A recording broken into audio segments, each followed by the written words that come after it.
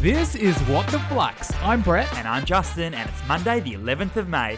Emirates is making a bold threat to the Australian government. What? They're saying we're going to stand down 4,500 Australian staff if you exclude us from JobKeeper. Oh, it's war between those two. 3 very interesting stories today, Justin. Let's do it. Let's get into them. For our first, after almost 2 years of dating, TPG and Vodafone have been given the green light to get married, aka merge. And the wedding is set for July. That's when the deal is going to finally close. Okay, a bit of backstory here. In the middle of 2018, TPG and Vodafone first announced their engagement. And the deal was worth a lazy $15 billion, and it was supposed to close in early 2019. But then, at the altar, the competition watchdog the ACCC ran into the church and screamed, "Stop everything!" The ACCC was worried that the merger between TPG and Vodafone would mean too much power in the hands of too few for Australia's telco industry. They're a genuine power couple, Kanye and Kimi KS. Or Kath Day and Kel Knight.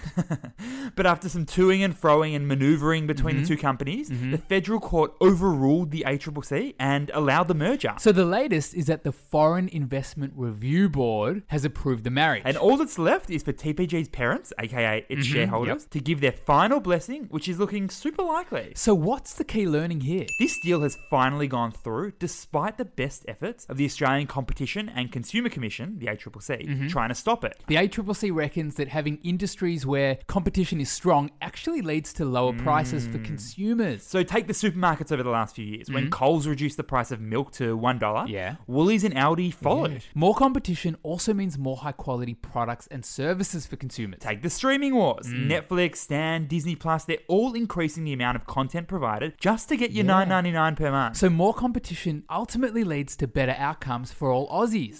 For our second story, Nintendo's annual profit has risen by over 40% compared to last year. That's Nintendo's best numbers in 9 years, Justin. Let's go back in time. Nintendo was actually founded in Japan in the 1800s as a company that made playing cards. Fast forward around 100 years to the 1990s, and Nintendo is making the super addictive Game Boy. Did not mind me a bit of Pokemon and Donkey Kong Country back in the day. Next minute, it's 2020, and Nintendo's profit hits a whopping $3.3 billion. And it's been so popular that heaps of websites around the world have actually sold out of the latest console, the Nintendo Switch. So everything is coming up Millhouse for Nintendo, Millhouse. But it isn't all rosy. The scary thing for Nintendo is that because of the pandemic, it doesn't have much in its pipelines in terms of new games. Because right now, Nintendo's developers, they can't come to work. So what's the key learning here? Unlike its competitors like Xbox and PlayStation, Nintendo pretty much owns its supply chain end to end. And what does that mean? Nintendo builds its own consoles and it designs the vast majority of its games. Like Mario? Owned by Nintendo. Princess Peach? Nintendo, my friend. Bowser? I'm afraid also Nintendo.